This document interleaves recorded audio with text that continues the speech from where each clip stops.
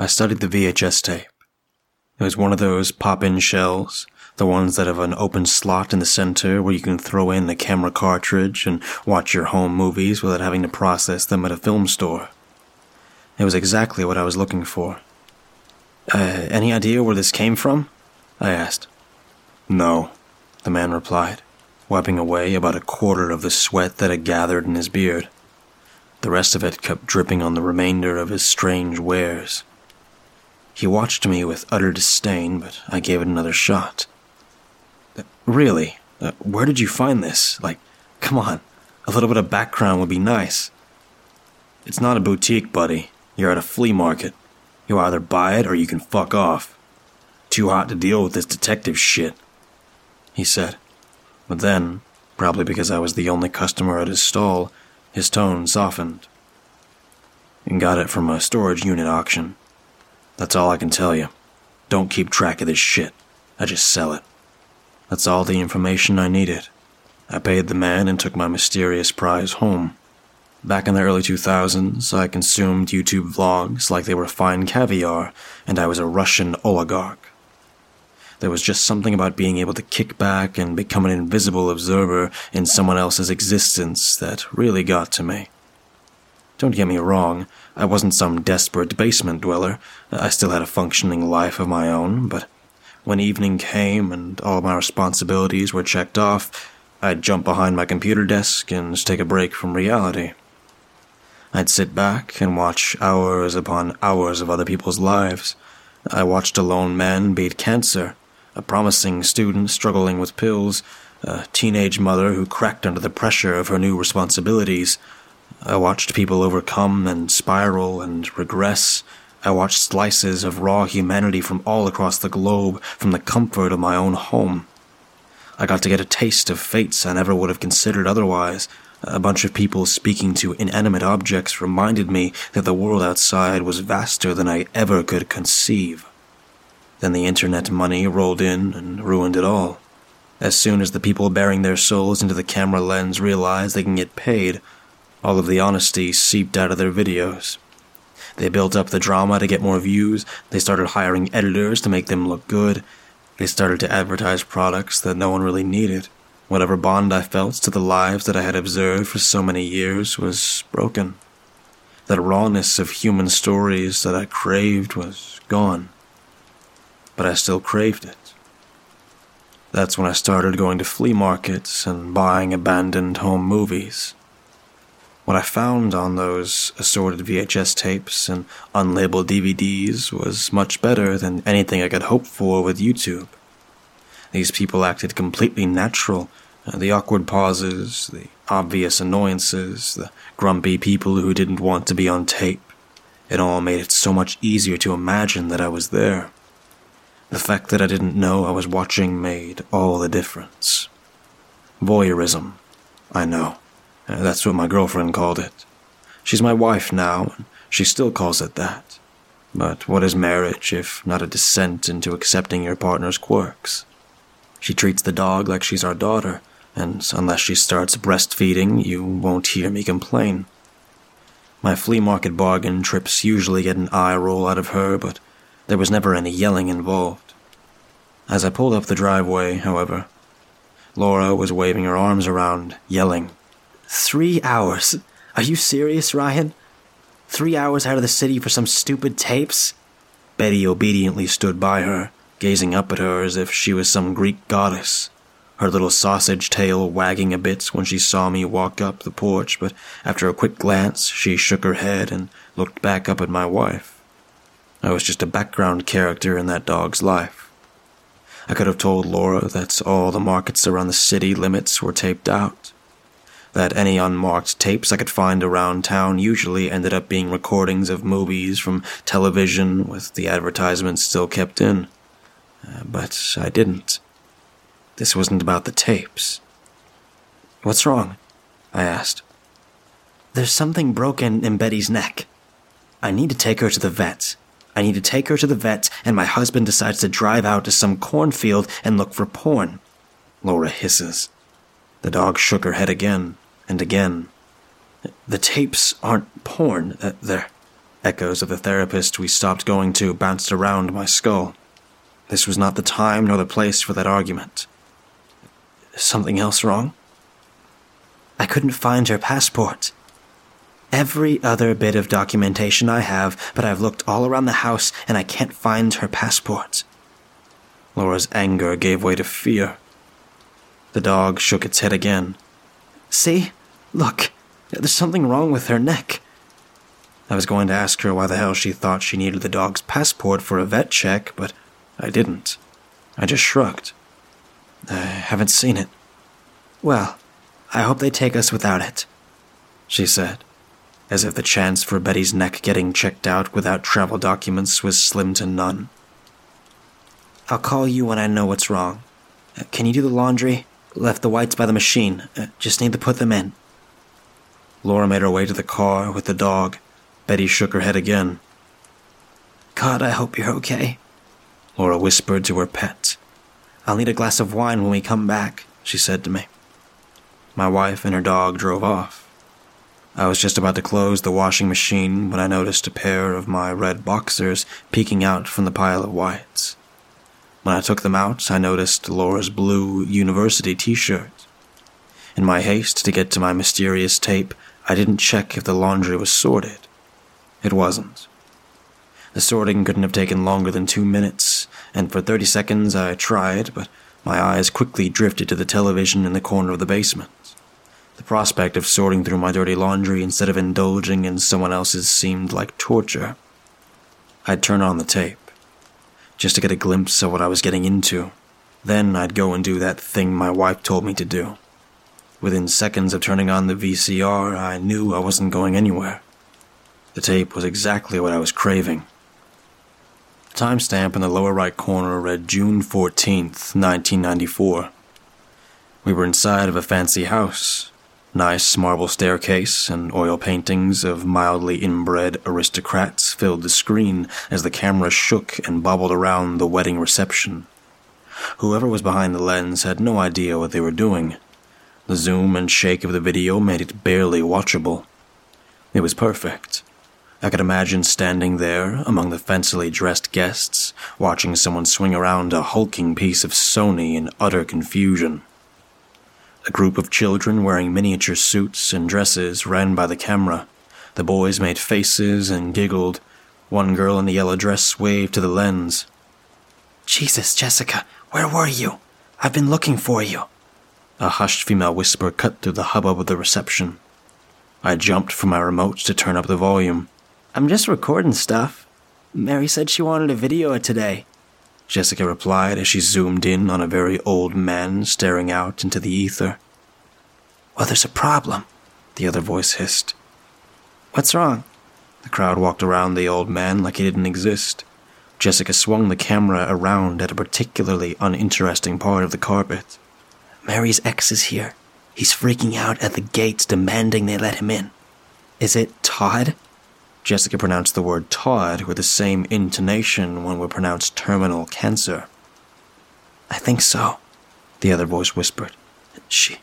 For a split second, I saw a pair of nervous clasped hands against a bright blue dress, but then the video cut out. Complete darkness. My phone dinged. They took us without the passport. Thank God. I ignored it and stared at the screen, hoping that another part of the story would flicker into existence. After a couple of waves of static, it did. A courtyard with a view of a stunning mountain range, in it, a bride and groom. The woman, a Venice of the 90s, the man, a chiseled jawline with too much gel in his hair. They were smiling at each other, but the camera was too far off to tell whether those smiles were genuine.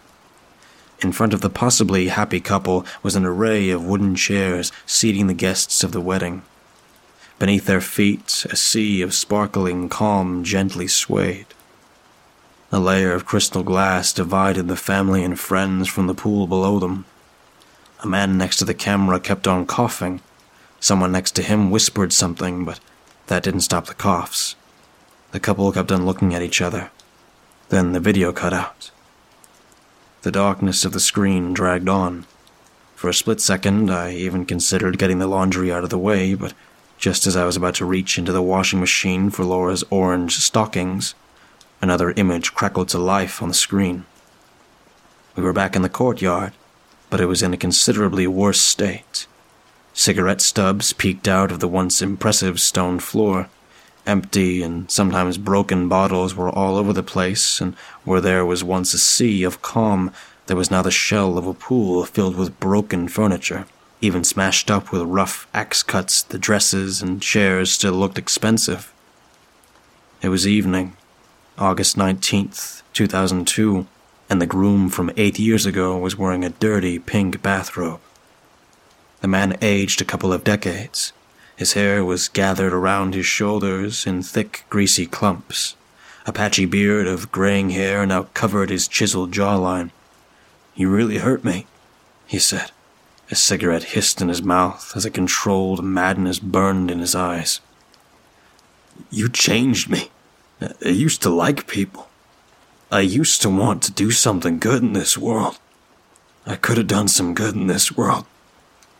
The man bent down and produced a bottle off the floor. "But you hurt me. You hurt me so bad. I just want to see everything burn." The man continued ranting and raving, but as he walked away from the camera, his words fell to a static-filled whisper. I turned up the volume as loud as it would go, but the only thing I could hear was the chirping of crickets, intercut by a steady, bassy tone. Out of the mountains beyond the courtyard, there was a grouping of lit-up tents. A man was going quietly insane in a fancy house as people across the valley indulged in cheery techno music. I was watching someone go insane on a summer evening. The tape was better than anything I could have ever hoped for. The man in the bathrobe took a pull from the bottle, recoiled, and then smashed the thing against the mountain of furniture stacked in the pool. He screamed. I heard that part. "You ever talk about the fire with Todd? Ever talk about how much you wouldn't want to burn alive?" The man was back in front of the camera now. He was swaying from side to side, clearly off balance from whatever was in that bottle. "Of course you don't. All you two talk about is vapid bullshit. All you do is waste your stupid lives stuck in meaningless gossip that doesn't matter. But you know what? You know what?" The man paused. A gentle gust of wind blew his filthy bathrobe apart, revealing far too much of his malnourished body. For a second, he tried to pull the flimsy bit of pink cloth back around his jagged ribcage, but with a frustrated sigh, he gave up on his drunken hands. Memories of wasted nights in high school filled my head. I remember how the world spun, how impossibly bright and quick all the headlights were as I stumbled my way back home, how difficult it was to stand upright with my blood full of booze. Once the blood is so far off in the deep end of the whiskey pool, there's only one way to momentarily regain balance. The man on the television squished his face into an effort-filled wink. For a blink, I was standing there, in his ratty flip-flops, watching the triple vision of the world focus into a singular blurry image. "I love you," he mumbled to himself. He tore his eye away from the camera and started down at his dying cigarette. "I love you. But I won't love you for long. No, I won't. Because I'll be dead. And you'll be dead. And he'll be dead. The world will burn." The man reached behind the camera and produced another cigarette, but he didn't light it. He studied the stick of tobacco for a bit and then put it behind his ear. "How much do you know about fire?" he asked, reaching down. "You don't know shit about fire," he hissed as he re-emerged off-screen with a jerry can. "I've been reading my great-uncle's books. They said old Verniges was mad, but could a madman build all of this? Could a madman create an empire out of nothing? Could a madman?" He spilled a bit of the gasoline out of the can as he waved around his arms. This calmed him down somewhat. The madman's voice dropped to a whisper. The music across the valley slowed down to a steady, low heartbeat. I've been reading Vernegay's books, and I know more about fire than your feeble mind ever could," he started. The words that the man spoke came out in a controlled whisper, but the ideas that lingered in his monologue flickered with madness. Fire was not a tool that humanity discovered. It was a portal to another realm that our primitive ancestors had stumbled upon and were too simple to comprehend. He spoke of flames as if they were hands, as if the flashes of chemical energy that burst out of a bonfire were fingers from a different world that were desperately trying to claw themselves into our realm. My uncle warned of the power that existed in the fire. He spoke of Alexandria, of Peshtigo, of Bois du Cassier, of fires that ravaged humanity. But he spoke of them as if they were mistakes, as if we were lucky that the flames were put out. He was wrong. The man was a genius, but in this one essential thing, he faltered. Each time that the burning god emerged, humanity was given a chance of becoming pure, and they spit out the embers of freedom. Every time that the burning god's arrival was postponed, it was a tragedy. But even that tragedy could be brought to rest. He went over to the pool and started pouring gasoline on the broken-down furniture. As he poured, he spoke, but he was too far away from the camera's microphone. The music across the valley started to grow in tempo. The man started to punctuate his inaudible rant with manic shouts. "I will summon him," he shouted. With the techno music playing in the background, he sounded like a misguided DJ trying to hype up a tired dive bar. After the can ran dry, he produced another one and resumed pouring and rambling. The man might have emptied out his pool and filled it with chopped-up furniture, but he was far off in the deep end. Less than half a year after I got out of university, I also got out of my first real relationship. 5 years of raw connection in the trash and unemployed to boot. I was desperate for any form of affirmation in my life. I bought dozens of pickup artist books that offered to teach me the secrets to making women want to sleep with me. Watching the broken man pour the gasoline all over the antique furniture, a part of me felt his pain. It was not that difficult to fall for a cult when your heart is broken. My phone dinged again. "There's something in Betty's ear. The doctor says not serious. She's such a trooper. Laundry done?" I barely looked away from the television. The man in the bathrobe was done with the pouring. He was back in front of the camera now. A cigarette dangled from his lips. He was thinking. Fear broke through the mania in his eyes. He turned around and looked at the festival across the valley. The sun had set by then, but bright lights flashed across the darkened sky from the music-filled tents. The man let out a desperate groan. For a second, it looked as if he would walk away from the fire to be, as if he would give up on whatever ritual he was trying to perform. But before he could give up, his right hand flew through the air. He slapped himself, dropping his cigarette. After he picked it up, he slapped himself again. "I will summon him," he screamed at the camera, and he lit up his smoke. "And he will burn the world." He took one long puff of his cigarettes and threw it into the pool. For a moment, he simply stood there. A man in a filthy bathrobe with dark mountains stretching out before him. He looked at peace. He screamed. He screamed in a way that I didn't think it was possible for a grown man to scream. He screamed and ran through the courtyard, burning. He spun in place like a wounded animal, shedding his bathrobe. But as the flames behind him started to consume the furniture, his body propelled him away from the inferno. Screeching and limping, the man ran towards the camera. He knocked it over in his escape, but it kept recording. The fire soon drowned his agonizing cries out. Only his burning bathrobe remained. Out across the valley, the tents lit up with another color, a flash of blue and red.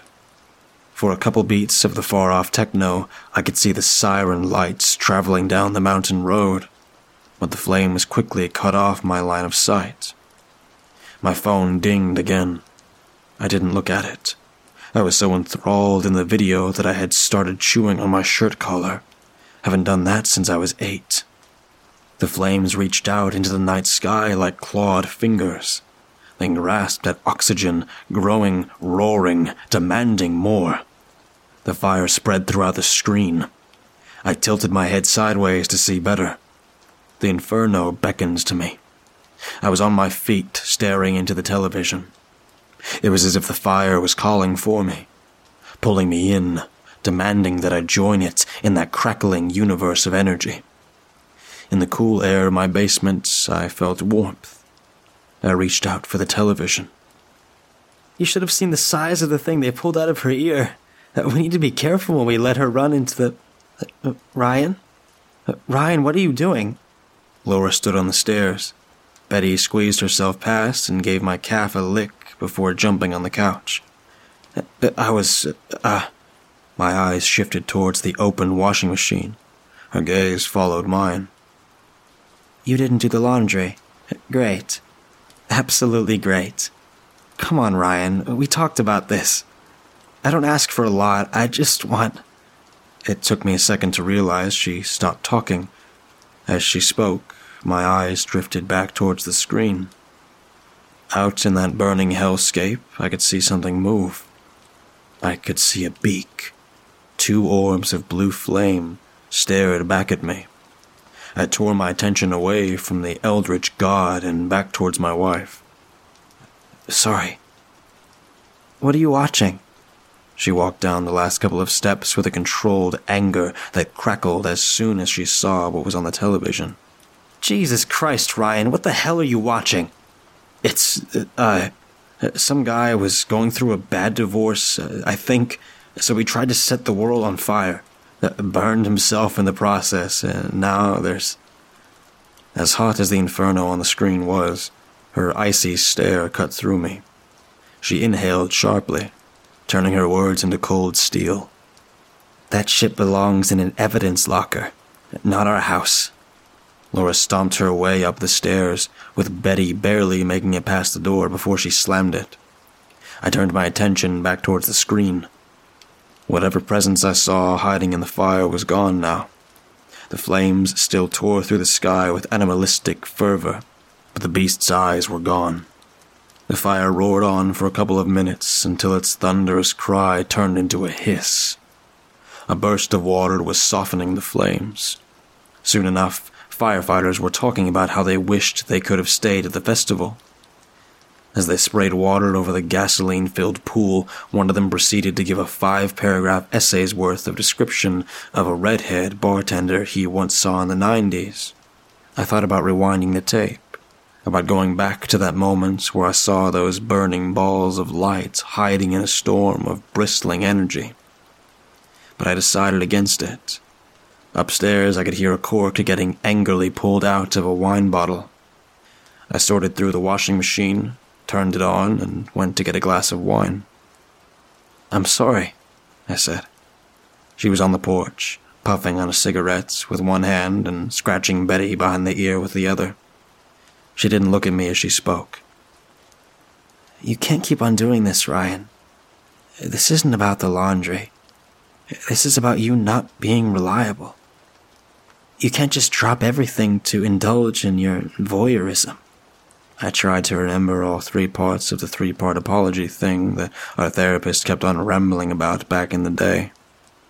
I'm sorry for not being reliable, sometimes acting like a child. I'll try to do better next time. Her lack of yelling made me reconsider therapy for a split second. So, Betty okay now? The dog wagged her tail at the mention of her name. Oh, yeah, she was a real trooper.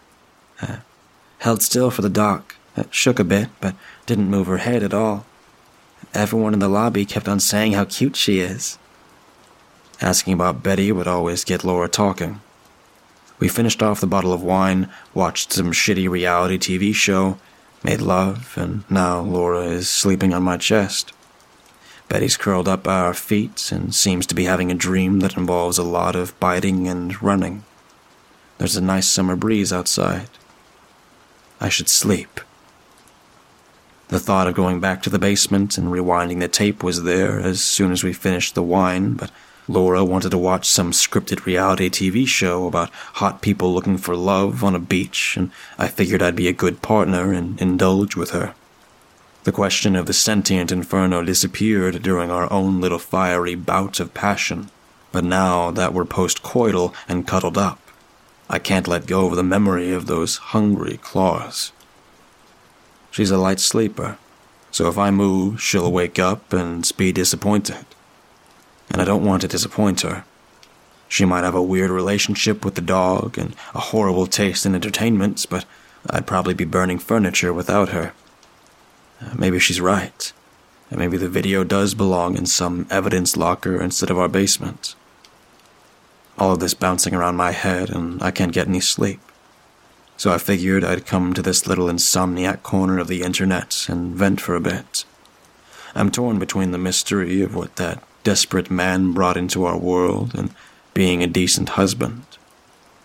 My wife just mumbled something about how I should go to sleep. I think the light from my phone is keeping her up. I think I should just go to sleep.